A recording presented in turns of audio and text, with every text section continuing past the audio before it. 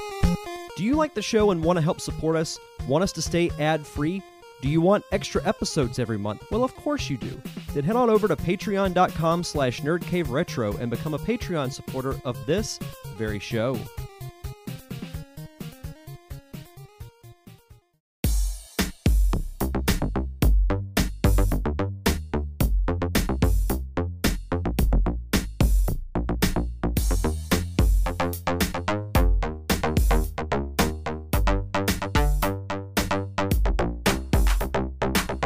Greetings, programs, and welcome to another episode of the Nerd Cave Retro Show. My name is Derek Diamond, and if you're a semi-regular listener of the podcast, you're probably thinking, why is Derek doing the intro instead of Jason? Well, this week's episode is going to be a little bit different because Jason and I both have kind of busy schedules this week, and we just weren't able to align them and give you a brand new episode. Jason's busy getting prepped for his show on Saturday, and then I'm going to be taking a little vacation. I'm recording this intro Sunday evening. I'll be leaving actually tomorrow morning to go to Nashville. So I'll be out of town, but we didn't want to just leave you guys hanging with no episode this week. So I've dug into the vault of my solo show, The Derek Diamond Experience, and I've dug up a roundtable that I did a couple of years ago with Jason, as well as the official fact checker of the Nerd Cave Retro Show, Mr. Wally Phelps, where we discuss Teenage Mutant Ninja Turtles. It was one of my favorite things growing up, still is one of my all-time favorite franchises. And this was a really fun discussion. You know, we discussed the video games, the movies, TV series, really anything Ninja Turtles related you have in this roundtable. And on a personal note, I was going back and listening to the episode. I was about 30 seconds in, and I thought, thank God I have gotten better at doing podcasting. Not even just from the technical side, but just hosting as well. You know, I feel like I've gotten much more comfortable behind the microphone over these last couple of years. So it kind of shows that no matter how long you do some type of craft or a hobby, you can always look to get better at what you do. So it's really cool to go back and listen to this, and hopefully you guys enjoy it. If you've listened to it before, it should be a nice trip down memory lane. If you're listening to it for the first time, then strap yourselves in, because without further ado, here is the Ninja Turtles Roundtable with myself, Jason Robbins, and Wally Phelps, and I'll see you guys on the other side of it. Sitting here with my two very special guests on this special Ninja Turtles Roundtable. First, my co-host from the Nerd Cave Retro podcast, Mr. Jason Robbins. How are you? I'm good. How are you? Doing good, doing good. Also joining me is Jason's co-host from the Pop Culture Palette podcast, Mr. Wally Phelps. How are you, sir? I'm doing very well, thank you. How are you doing? Doing good. It's been it's been a long week. It's been a very long week. That's an understatement. Yeah. Thank God it's Friday tomorrow when we recorded this anyway. I know, right? But yeah, I asked you guys to join me tonight to talk about a subject that is very big. It's been big for a long time. Something that's been a huge part of my childhood and even my adulthood. The Teenage Mutant Ninja Turtles. So I wanted to start off by asking you guys, what's your first memory that you can remember of the Ninja Turtles? You want to go first, Wally? Sure. It's very random. I remember the first time I ever saw anything when it came to them, and I was in line waiting for my bus at school, and the kid standing next to me was holding this turtle with a purple bandana on and looked like a stick, and I was like, "What is that?" And he goes, "It's Donatello." Again, what are you even talking about? What is that? And he explained to me that there was this show on TV called Teenage Mutant Ninja Turtles, and that this was one of the characters, and he brought it to school to play with during recess, and I was enthralled. I'm like, tell me more. And I immediately sought out the show. There was something else that we were watching at the time that came on at the same time, but I quickly learned what channel, and I started watching it probably later that week. That's fantastic. I'm sitting here trying to think, and I'll be totally honest. I don't really remember the first time I ever, like my first, when I first heard about them, because it's kind of been there almost my whole life. I do remember, falling in love with the TV show first, the cartoon that was on. I think it started in '87. Mm-hmm. And I used to watch it every day after school, and was just a huge Ninja Turtles fan as a kid. We just talked about the Nintendo game not too long ago on our Nerd Cave Retro podcast. But the Turtles were so huge at the time, especially around 1989. Like, one of my best memories of the Ninja Turtles was not only, I still have it, a picture of a Ninja Turtles birthday cake I had in 1989. But also the next year when the movie came out, because we were still riding high on Batman the year before. And then in 1990, Ninja Turtles movie came out, and it was awesome. I mean, it was still, to this day, I think, is one of the greatest achievements in independent film. Like, I don't know how they made that movie for the money that they had at the time. Because that was an independent film. It was made without studio interference, and the just from the animatronics to the way the turtles looked and moved, and it was perfect. Yeah, the movie is the first thing that I think of when I think of the Ninja Turtles, because it was the first movie I ever saw in theaters. And I remember the exact theater that we saw it in. We still have the actual mall itself, Cordova Mall, but it was very different back in the early 90s. It had a single theater inside of it. It had a small concession stand, and it had one screening that you could go to. And when it came out, it was Ninja Turtles. And I distinctly remember sitting, about around the midpoint of the seating and just being mesmerized by it. I had seen the show before. It was just a random circumstance. I was flipping through channels and seeing these four giant turtles fight ninjas in purple suits. I'm like, what in the world is this? Show me more. So from there, I just fell in love with it.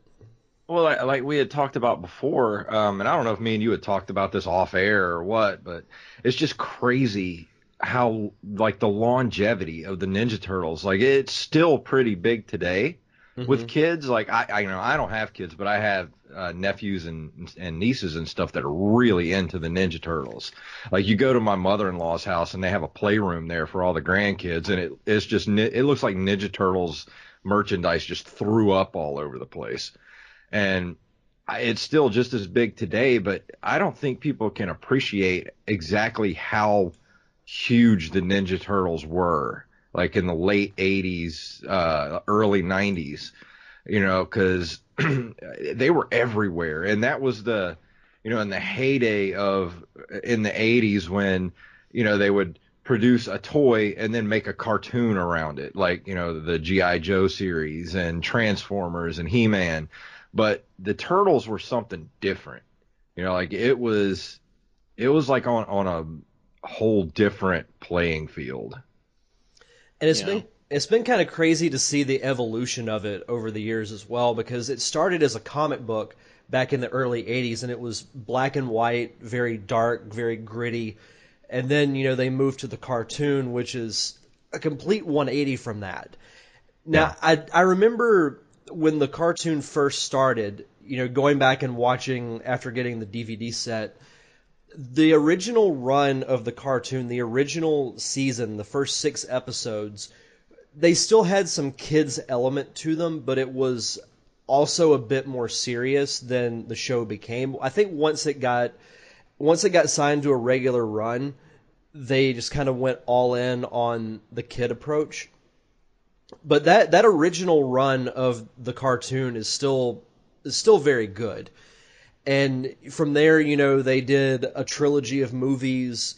They rebooted the cartoon series back in the early 2000s, and it's still going now on Nickelodeon. I actually, right before we started, I watched an episode of the new cartoon, and the title of it was Transdimensional Turtles. It's where that incarnation of the Turtles meets the 80s version. Wow. And what's cool is they got all 4 of the original voice actors who voiced the Turtles back in the 80s to reprise their role, and they still sound exactly the same. Yeah. Wow.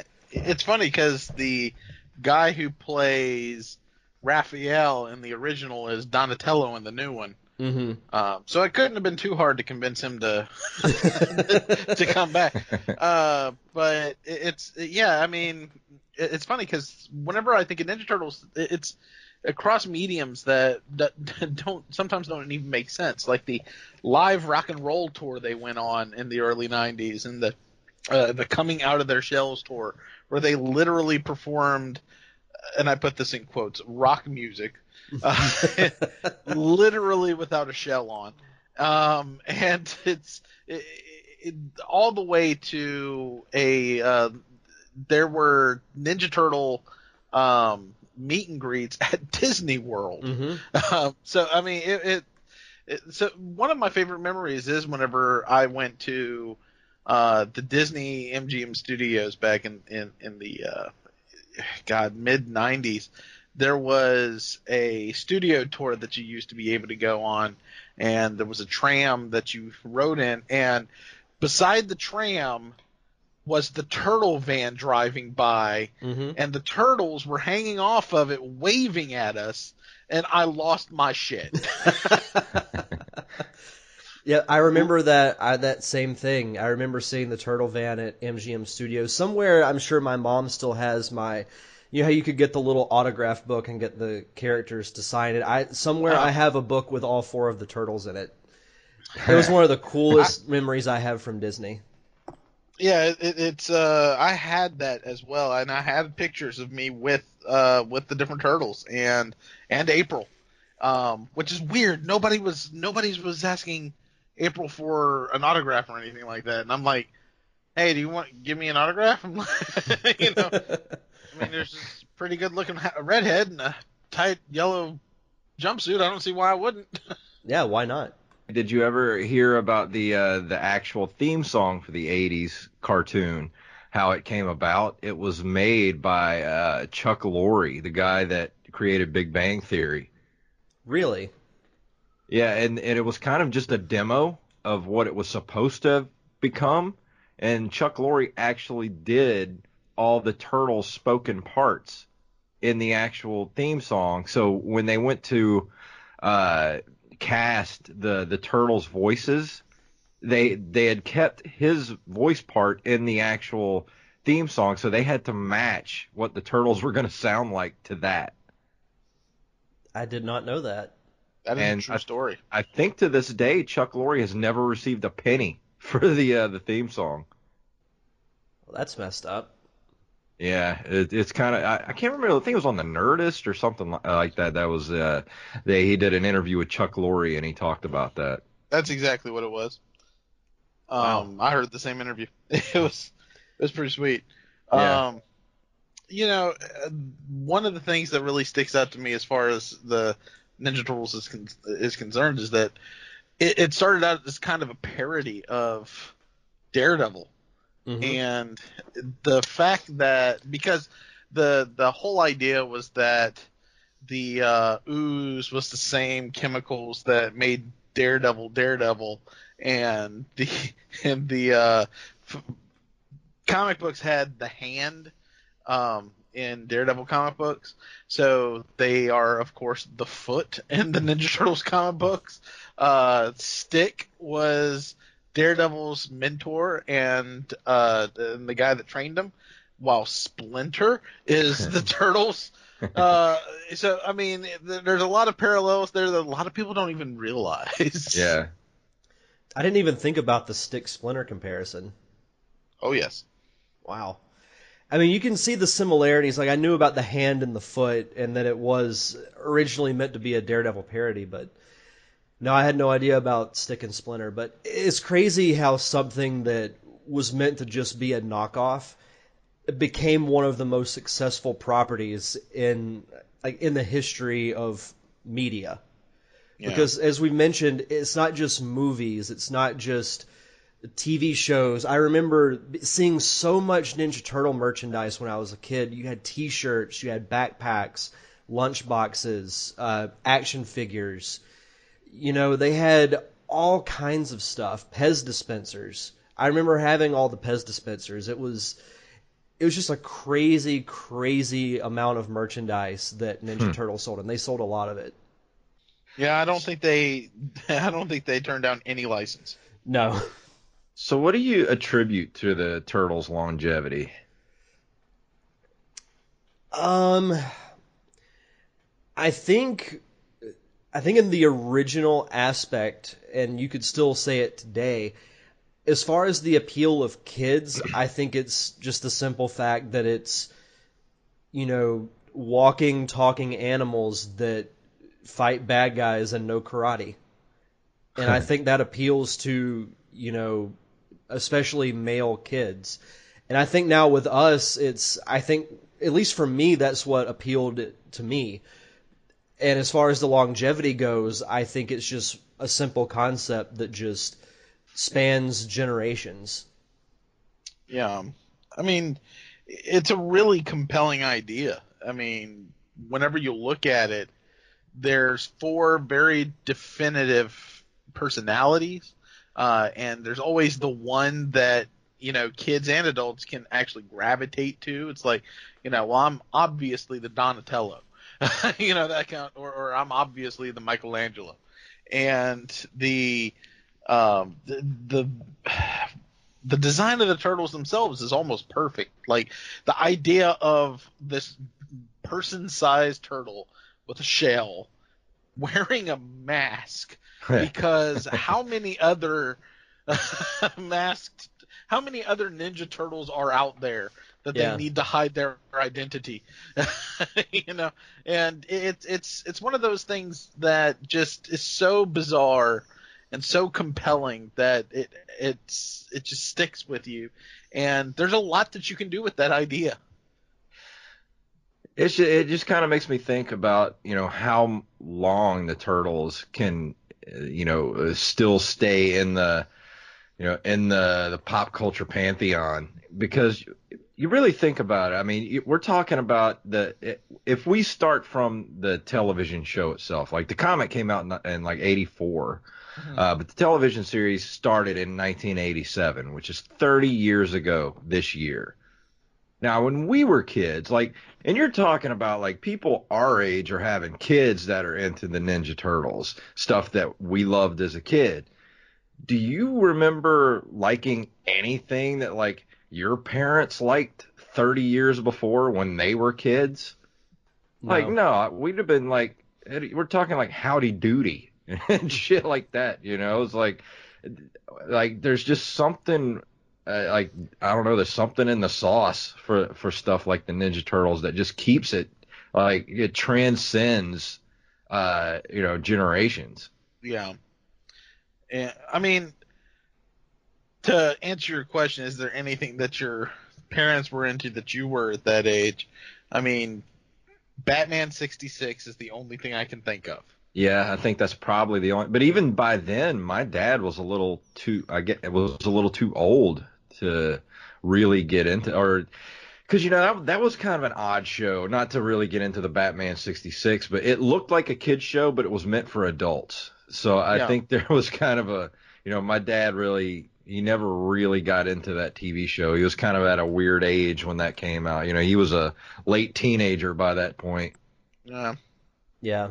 The only thing I can think of is Star Wars, as far as my end, but you know, that I remember, and not to go off on a tangent with Star Wars, but I distinctly remember, you know, watching that with like multiple family members, but that's really about it. But no, it does speak to the longevity and the concept that does span generations. And I think, Wally, you made a great point with the 4 turtles are similar but very different in a lot of ways, because you have one who is, you know, the leader and kind of takes responsibility on himself to look after his 3 brothers.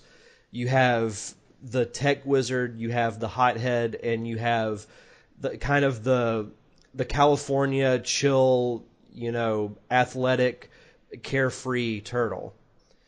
And they all four have very core concepts to their personalities that everybody can relate to. So that does kind of give a good segue into my next question. Who was your favorite turtle growing up?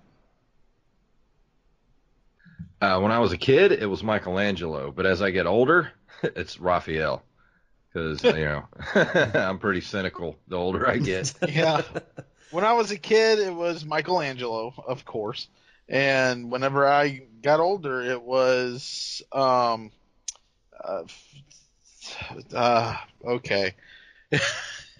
It was Donatello. Yeah, for me growing up, it was Donatello, and now it's really close between Donatello and Raphael. Because I love the kind of the struggle that Raphael has with, having these three brothers, but he wants to be on his own. So you see stories where he'll go off on his own, but then he always comes back to the group. So he has a very interesting dynamic, I think, especially with Leonardo, because those two just butt heads over personalities and ideals. Yeah. So their interaction across multiple platforms has always been very interesting to me. As far as the video games go, I know, Jason, we've talked about it on our Nerd Cave Retro show, but what are some of the games that you guys played, or what introduced you to the Turtles games? Well, I mean, of course, the very first game that came out for the Nintendo, that was a pretty huge thing at the time, and a lot of people kind of dismiss it, but I think it deserves a second look, because it's a lot better than people give it credit for. And then, of course, the arcade game came out, which was the big 4-player unit in the arcades, which was, you couldn't even hardly get close to the machine on the weekends. So then they came out with the arcade game, the Ninja Turtles 2 arcade game for Nintendo, and that was just, I remember spending many, many weekends and nights playing that game when I was a kid. Yeah. I mean, and with me, I remember the arcade game before the Nintendo game, because I want to say that I encountered the arcade game before I had the Nintendo game. In fact, I was super disappointed that it wasn't the arcade game when I got it, because the arcade game was set up to where it was 4-player, and it was always people playing with you, and you all had to kind of fight over the different joysticks that represented the different turtles, and it was fast-paced action. When the Nintendo game was given to us, me and my brothers, we were like, we can't even play this together. What is this? And, if you want to hear my full thoughts, you can listen to the Nerd Cave Retro. Mm-hmm. But when the arcade game came out for the Nintendo, I was a happy person. It was a great. I still love that game. I still play it from time to time. I have it on Xbox Live Arcade on my 360. It's one of the better games that I've played, like, of all time, as far as just pure fun. I remember the same thing. I remember playing the arcade game when I was a kid. I didn't play it for the NES. I did play the original one, the first one. My distinct memory of that was anytime I would go to the dentist, they had a little waiting room for kids, and they had 2 arcade machines and an NES. The only 2 games they had were Legend of Zelda and Ninja Turtles. And I had played a lot of Zelda, so I was like, I'll give this Turtles game a try. And it was very hard, but I agree with what Jason said. It definitely deserves a second look. I think it's a little underrated as far as just the whole concept of it goes. I think because the arcade game was so successful that it kind of gets overlooked. Yeah. And then for the Super Nintendo, Turtles in Time came out, and that to this day is still my all-time favorite Ninja Turtles game, because it took everything that made the arcade game great and improved upon it. It's just fun I to still play. need to get a copy of that. I got to find it somewhere. It's chances are if you find it, it's going to be a little pricey. Yeah, that's what sucks about it is you know those games are kind of hard to come by, and when you do come across it, unless you find somebody at a flea market that doesn't know what they have, I mean even still, even if somebody does have it and doesn't know what they have, they'll still ask top dollar for it because it is a Ninja Turtles property. Yeah. But no, Turtles in Time is great if you ever find a copy for a reasonable price, or I'm sure you can download an emulator somewhere. It's really fun. It's one of my favorite Super Nintendo games of all time. Now, kind of segueing from the video games into the movies, they did 3 movies in the early 90s, and we touched on the first one. It's some of the most impressive bit of filmmaking that I can ever remember seeing. Like, watching it as an adult, I actually watched it earlier today. Seeing those outfits, that movie holds up. It holds up really, really well. Well, that's the power of you know the Henson what's his Muppet Factory, or what's his thing called? The Jim Henson Company. Yeah, the Jim or whatever, you know, they make all the Muppets and Oh, the Jim puppets. Henson Creature Shop is what. Yeah, you're the talking Creature about. Shop. Yeah, That's okay. right. I don't know why I couldn't think of Yeah. the word creature. But yeah, that's in large part to the Creature Shop because, you know, man, just the animatronics on the faces and the you know the emotion that they could get out of those, you know, plastic, you know, turtle faces was just unreal for at the time. I mean, it was crazy. Yeah, I mean, the interesting thing is they had to convince Jim Henson to allow the Creature Shop to even work on the film because he was worried about the level of violence, and they showed him basically, well, this is what they're going to be doing, and a lot of the violence happens in the dark, and he was like, oh, all right, that sounds all right, but whenever they actually started the testing of the suits, there was a lot of problems because of the fact that they weren't really built to undergo the rigors of everything that they wanted the suit to do. So they kept on having to replace legs and arms and things like that because they would rip or the motor would quit working. So Leo would have a lazy eye. The inside of the suit was ungodly hot for the poor people who were inside the suits, one of which was actually Ernie Reyes Jr., who played in the second film, it's Kato. And wait a minute, was that his name? Kano. Yeah. And he was the Donatello in the film. And yes, Corey Feldman was not in that suit. But it's a fascinating look at the Creature Shop whenever you look into what it took to actually bring those turtles on screen, because whenever you saw the first photos, I don't know about you, but the first photo I saw was Leonardo sitting underneath a tree meditating, and it was the same thing. I lost my mind. Yeah. Because it was like, oh my God, it's real. Mm-hmm. You know, they did it. I felt like Jeff Goldblum seeing a dinosaur for the first time. You know, the crazy son of a gun, they did it. Well, I just remember, you know, being a kid and watching the teaser trailers for the movie, and they never would show any of the turtles. They would just show like flashes or like, you know, the turtles in the dark or whatever. And then, you know, like as the movie got closer, they would finally show at the end, like the end of the trailer would be you know, Michelangelo screaming, "God, I love being a turtle," and you're just like watching this on TV, going like, "Oh my God, I gotta go see this now." Give it to me now. So it was just a complete fever pitch by the time it came out in the theater. And you know, going back and watching the original, it's levels above the sequels to me. Like the second one wasn't that bad. You know, introducing Toka and Razor was pretty cool. But to me, I think one of the reasons why I like the original as an adult is because it kind of embraced a little bit of that darker tone that the Turtles were originally known for in the comics, but it still had that humor that you could enjoy, like the love of pizza and the catchphrases and everything. But with the sequels, and I don't know if you guys feel the same way, but I feel like they took more of a direction towards the cartoon than the comics.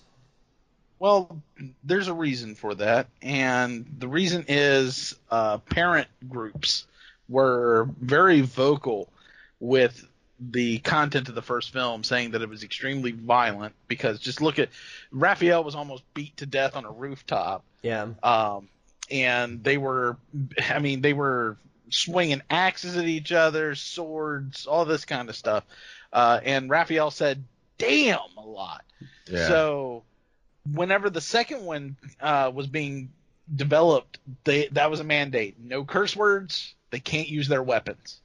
And if you notice, they don't do either of those things. So they had to do something, and that's why it got more cartoony, where Michelangelo's using sausages as nunchucks, and Donatello's beating somebody up with a feather duster, I think, at one point. Yeah. And it's because of the complaints that they received from those parent groups that this kids movie has the audacity to be violent 3 short years after the Goonies. Why do parent groups are always ruining stuff for everybody? Exactly. Yeah. I mean, don't get me wrong, the second movie is still enjoyable to me. And then, the third one came out with the time travel back to ancient Japan, and yeah, that was not a very good movie. I'll be honest, I never saw the third one. I had dropped off by that point. And I'll be honest, I love the third one. Really? I love it to death. And the reason why is so stupid, because it's not even that it's a good movie. It's bad in just a way where I'm like, these people know that they're in a bad movie. I mean, the guy who played the villain was so over the top. Yeah. And there's a scene where he's trying to skip town, and he's like, "Oh shit!" and he turns around and grabs his bird, and I mean, it's just stuff like that I'm like, I really don't think that was written. I think that guy thought that would be funny. And then there's all the stuff where all of the samurai are in New York trying to acclimate. It's kind of like the Bill and Ted thing, where they leave leaves Napoleon with Ted's little brother, and only instead of Ted's little brother, it's Casey Jones.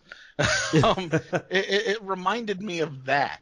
So I don't know. I have a very special place in my heart for the third Ninja Turtles movie. I can understand that.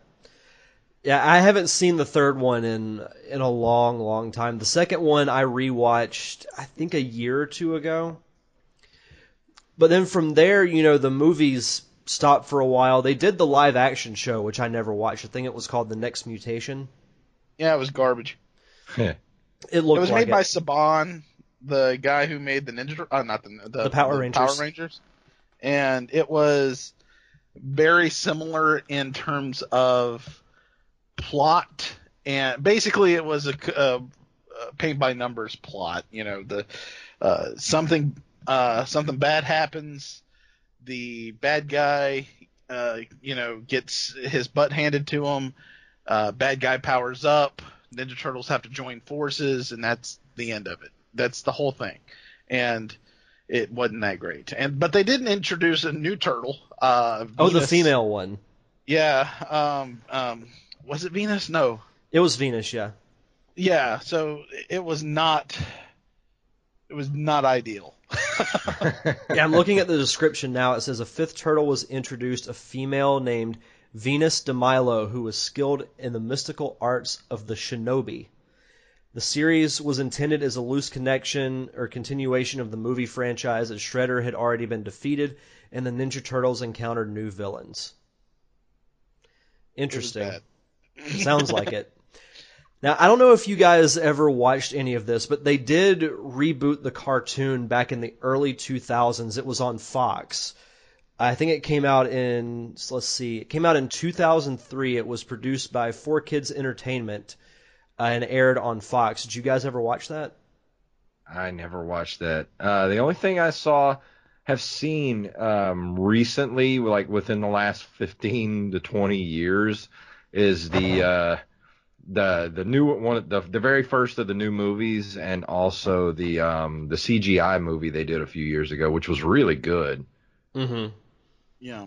Well, with me, I was familiar with it. Like, I knew that it happened. It's just I didn't watch it because I think I was in my early 20s at the time, so I was doing other things. So I was not concerned about the Ninja Turtles at that point. In fact, reboots were kind of new at that time frame. Yeah. So I wasn't. I mean, I was like, no thanks. I already got one. Yeah.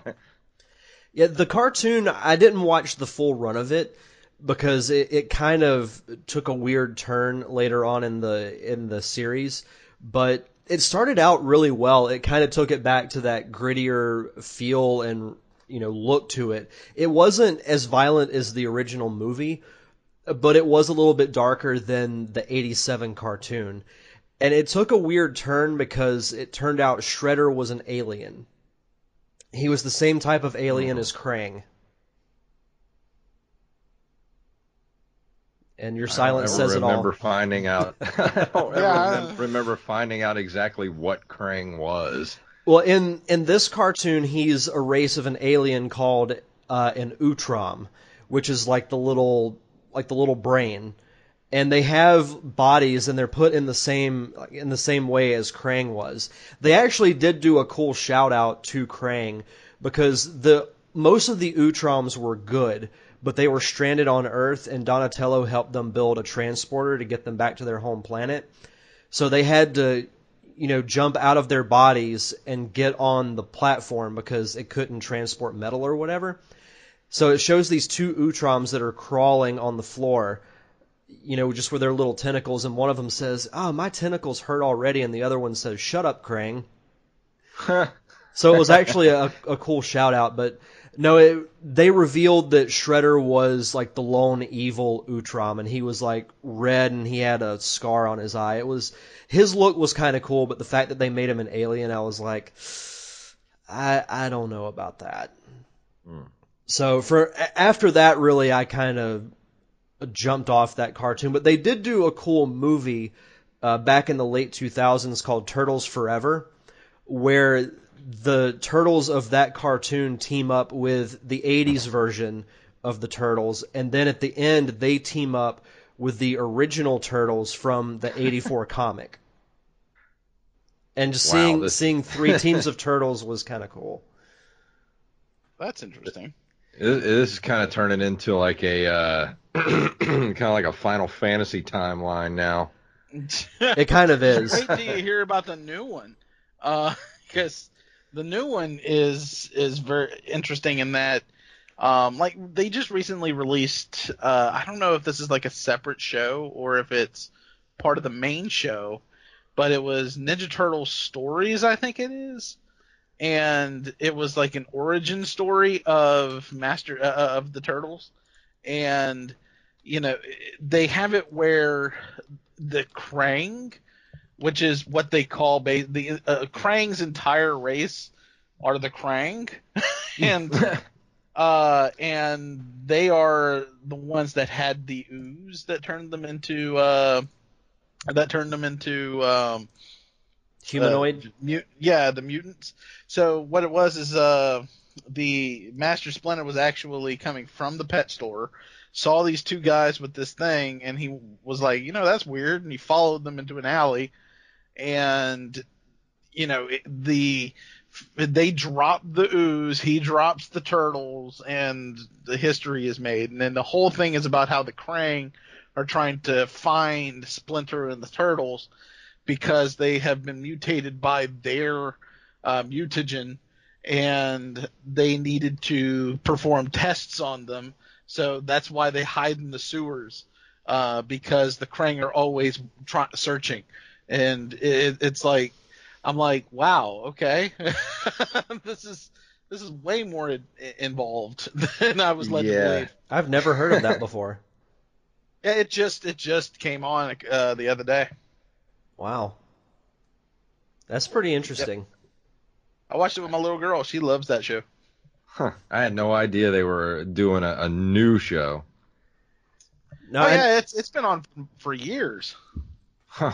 I'm so out of the loop. Like I'm still stuck on like the the 80s Turtles. Like that's my Turtles. Well, you know who do you know who Sean Astin is? Do you know who Raphael is played by? It's Sean Astin. I gave it away, but he's Raphael now, and Are they just going after all the Goonies to do voices for the Turtles now?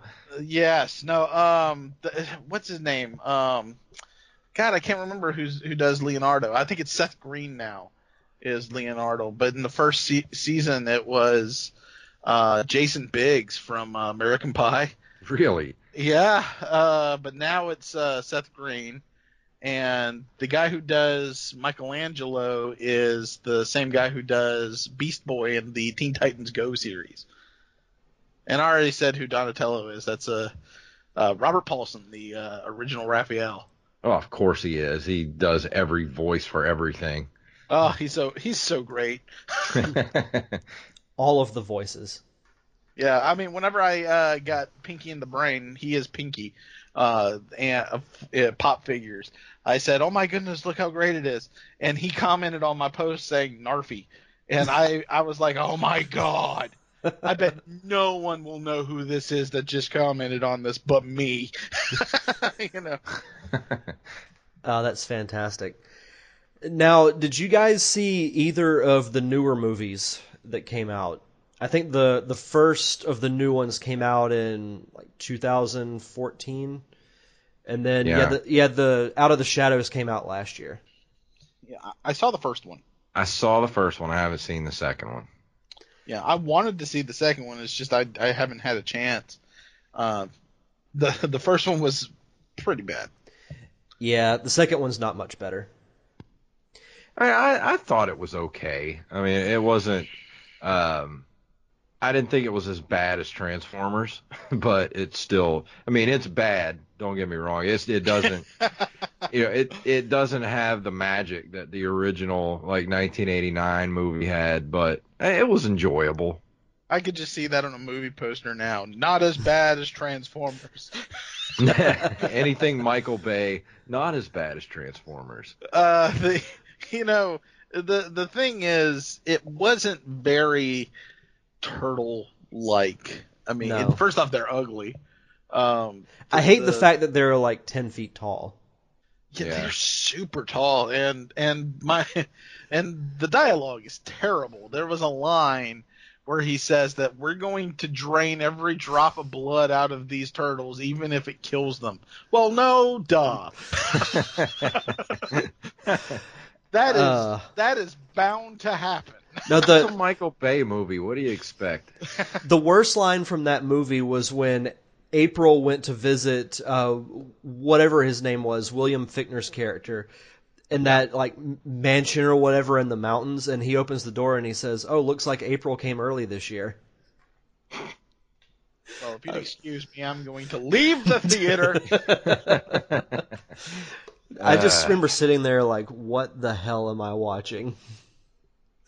But the second one is a little better. It's more like the cartoon. They do introduce Bebop and Rocksteady, which is kind of cool, but just the fact that they're all like ridiculously huge just bothers me. Yeah. And I don't really know why. Because in the cartoon they're like 5 feet or 5'4" at the most. Yeah, they're a little bit shorter than everybody. It Well, when makes they're sense. 10 They're feet- turtles. When they're 10 feet tall, how the hell are they supposed to get in and out of manholes? Yeah. Exactly. You're messing with logic. Shh! Don't tell Michael Bay. He won't care. And it was You got kind of paid. and it was kind of cool seeing Stephen Amell, who plays Oliver Queen in the Arrow show. It was good. Yeah. It was good seeing him in in an actual movie, like a big budget movie. But the way they wrote Casey Jones was terrible. I won't say it's Emil's fault. It was the way they presented his character. It was very, very bad. Mm-hmm. So do you think he did that movie because he really wanted to do it, or do you think he was contractually obligated? Well, I mean, Stephen Amell got to eat. Yeah. I mean, that's the long and short of it right there. I mean, if you were cast as Casey Jones, I mean, wouldn't you do it? Oh, I'd be there in a heartbeat. Yeah, I mean, I could even see you as Casey Jones. Yeah. Maybe one day.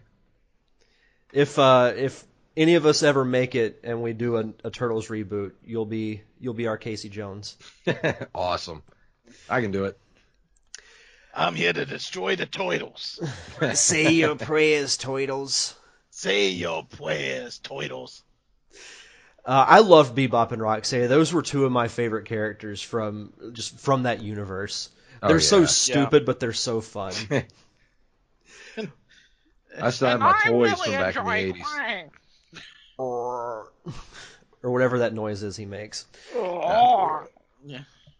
I wish I had Technodrome, though. If I could still go back and like have one toy from the 80s, I never had a Technodrome and always wanted one. Me too. Yeah, that would have been cool. Favorite non-turtle character?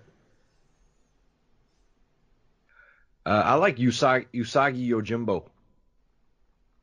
Interestingly enough, he was on a recent episode of the new series. I remember they made a Usagi Yojimbo separate comic book for a while. Mm-hmm. Oh well, Usagi came from a different comic book.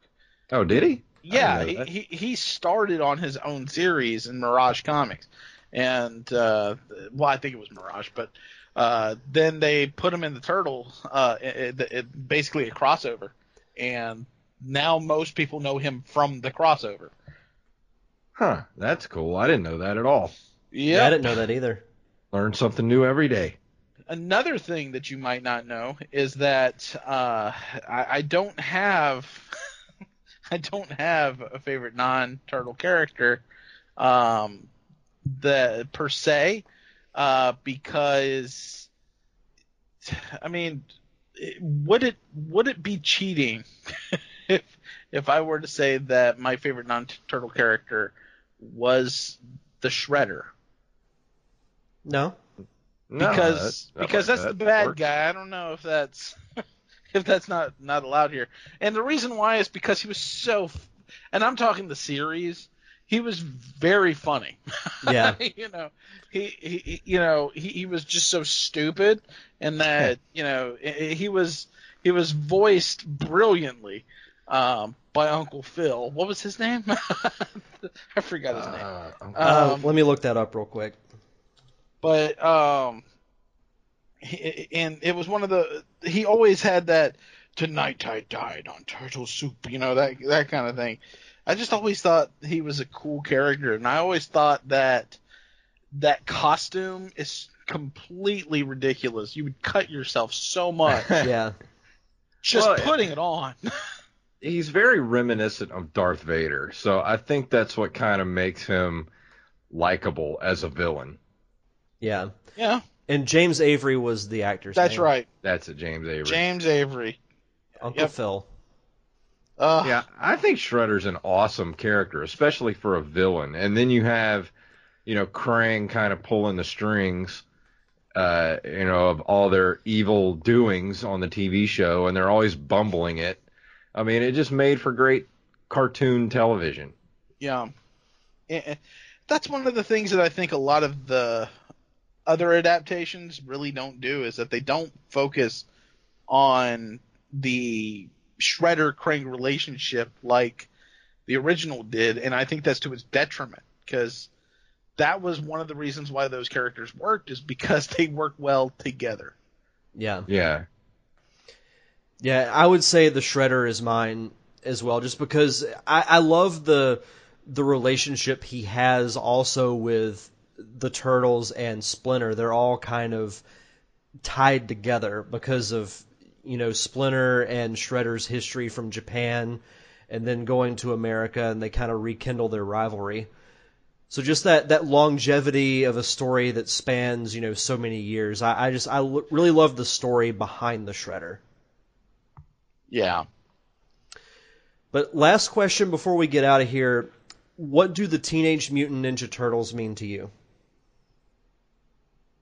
They're just a huge part of my childhood. I kind of lump them together in the same kind of, I lump them in the same kind of childhood category as like the 1989 Tim Burton's Batman and Ghostbusters and things of that nature. It's all just like, if I watch that movie or, watch one of the cartoons from the 80s, it takes me right back. And especially like playing the Nintendo game.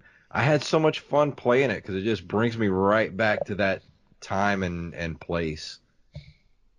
Yeah. The Ninja Turtles just are fun. And that's what they represent for me, because they're not, even though you can take them seriously in some of their incarnations, they're giant turtles that fight crime. And as such, it's just so much fun to think about. The idea that there are these... I actually went dressed as a Ninja Turtle Halloween my 4th grade. And I remember the costume was basically I don't even know what it was. It was like a foam shell, and I had to wear green pants and a green shirt underneath it, my own, because it only came with the shell. I wasn't gonna run around naked. And they had a bald cap that was green, and a series of 3 masks and 3 of the little letters, because they had their initial on their belt buckle, because ninja are always invisible. And the problem is that, Donatello was not a part of it. You could either be Leonardo, Raphael, or Michelangelo. You could not be Donatello. And I always thought that was weird, and somehow, completely against nerds. I don't understand.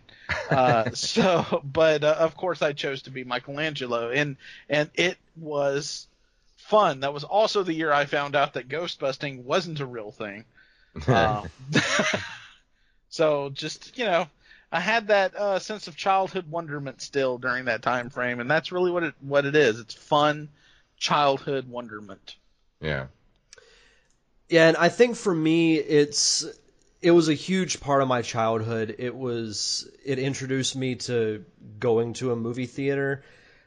It introduced me to just a fun story, and a story that I've followed and I've kept up with to an extent almost my entire life. Because like you said, Jason, it's been there my entire life.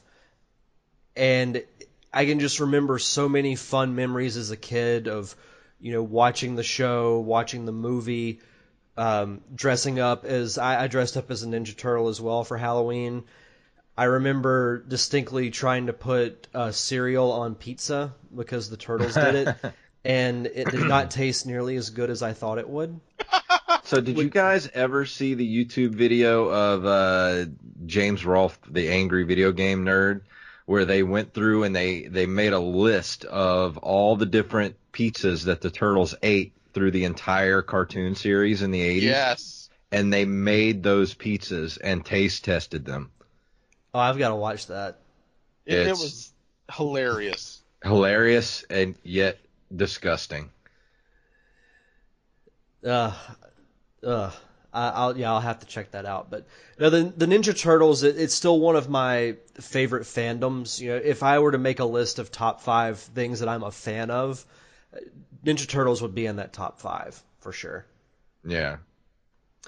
But in closing, do you guys want to plug your show so everybody can listen to it? Wally, you plug PCP, I'll plug Nerd Cave Retro. That sounds gross. No. Well, I want to say that we are a part of the Pop Culture Palette, which is a podcast that is about chasing your dreams and the process of making stuff. So everyone has a dream. Everyone has that one thing that you want to do, and we cater to those who want to be creators. We have Jason on the show, who of course is an actor. He is a writer. He also was in a band for quite a number of years, multiple bands, but a one-signed band. And we have Steven Scott, who is a comic book artist currently working on Normandy Gold. The comic series I highly recommend it. Wonderful artwork. There is Steffi Luhu. She is a Twitch streamer. She is available at twitch.com/Steffi Luhu, and you can see her stuff there. And there's me, and I don't do anything. I'm a writer and a damn fine one at that. So we and sometimes I run by on screen. So we talk about what we actually are, what we're doing, as well as what we think about entertainment, and try to talk to different people in the entertainment industry to show you, for those people who are broken inside and need to create to feel alive. And that's really what it's about. And interestingly enough, we have a Patreon. And the only reason I'm even mentioning it is because we have a bunch of fun off-topic shows on Patreon. So for it's basically a pay-per-view. And for $1, you get to hear our different trivia games, as well as just us talking about Disney and things that are just a little bit off-topic. This next one coming up, our next pay-per-view, so to speak, is going to be Drunk Trivia. And it's going to be so much fun. It's going to be me versus Jason, and in a battle of the sloshed. And you can actually go back and listen to the previous ones.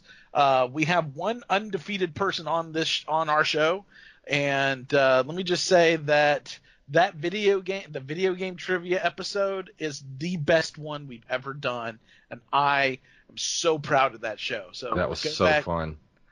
Go back and listen to it, and it's I don't think you'll be. It's at pcpradio.com, and you can also just search for Pop Culture Palette on anything that you listen to podcasts through. You know, I was actually thinking about taking that particular episode and just releasing it on our regular feed, just to give people a taste of what our extra shows every month are like. Because we do the extra show every month that are exclusive, that we record exclusively for the Patreon. But on top of that, I record all the pre and post show stuff and compile those together also once a month and release that as an episode as well. Yeah, strictly for the Patreon people. And that's terrifying because we forget that he's recording us. Yeah. Sometimes I have to cut a lot of stuff out, because we talk about things that we're not allowed to talk about on the air. That sounds fantastic. Boobs. Yeah. And I would like to plug Derek and I on our show, the Nerd Cave Retro Podcast, which you can find at nerdcaveretro.com. Every week we talk about, we each take turns reviewing old video games, and mostly it's Nintendo, Super Nintendo, Nintendo 64. We've done a couple of different systems, I think, haven't we? Yeah, you did a PlayStation. Yeah, I've done one PlayStation. Yeah. So we just go back and we talk about old games. And each week we do a news segment where we talk about the retro gaming news for the week, or we talk about, stuff that Nintendo's doing, or any kind of anything related to retro gaming. We do the news. And we also cover this week in video game history, or this month in video game history. And we talk about all the cool stuff that has led us to this point. And you can get that show at nerdcaveretro.com, or just download it from anywhere that you get your podcast from. Both shows you should definitely check out. Well, guys, thank you very much for coming on the show to talk about Ninja Turtles. It was great. Oh, thank you. Yeah, absolutely. Always love talking turtles. Well, hopefully you guys had a lot of fun listening to that Ninja Turtles roundtable. As I said in the intro, I know I certainly did. going back and just hearing kind of how far I've come over the last couple of years with podcasting was pretty cool. But it was a really fun episode. Hopefully you guys enjoyed it. But we will be back next week with a brand new episode of Nerd Cave Retro. Until then, if you're in the Biloxi area, you can check out Jason's band Falls from Grace. They'll be playing at the Biloxi Community Center this Saturday, November 16th at 6 p.m. Tickets are $15. So if you're in the area, definitely go check that out. As far as myself goes, always be sure to check out the Derek Diamond Experience podcast. New episodes are out every Thursday on Apple Podcast, Stitcher, and Spotify. And probably next week is when I'll unveil the full details of this really big film screening that I'm planning on doing next month here in Pensacola. So once I map everything out for sure, which will be done hopefully by the end of this week, I'll talk about that on next week's show. And as far as this show goes, be sure to visit nerdcaveretro.com. You can email us at nerdcaveretro@gmail.com. We're on Instagram and Twitter at nerdcaveretro. You can follow us personally on Twitter at jfunktastic and at Derek_Diamond. We're also on Facebook, facebook.com/nerdcaveretro. And finally, we're on Patreon at patreon.com/nerdcaveretro. And real quick, I do want to give our Patreon shout-outs to AxeBlade07, Daniel Salmon, Justin Olson, and John Jekyll. So thank you guys so much for your contributions to the podcast. You keep the lights on for us. And I guess all I have left to say now is Cowabunga!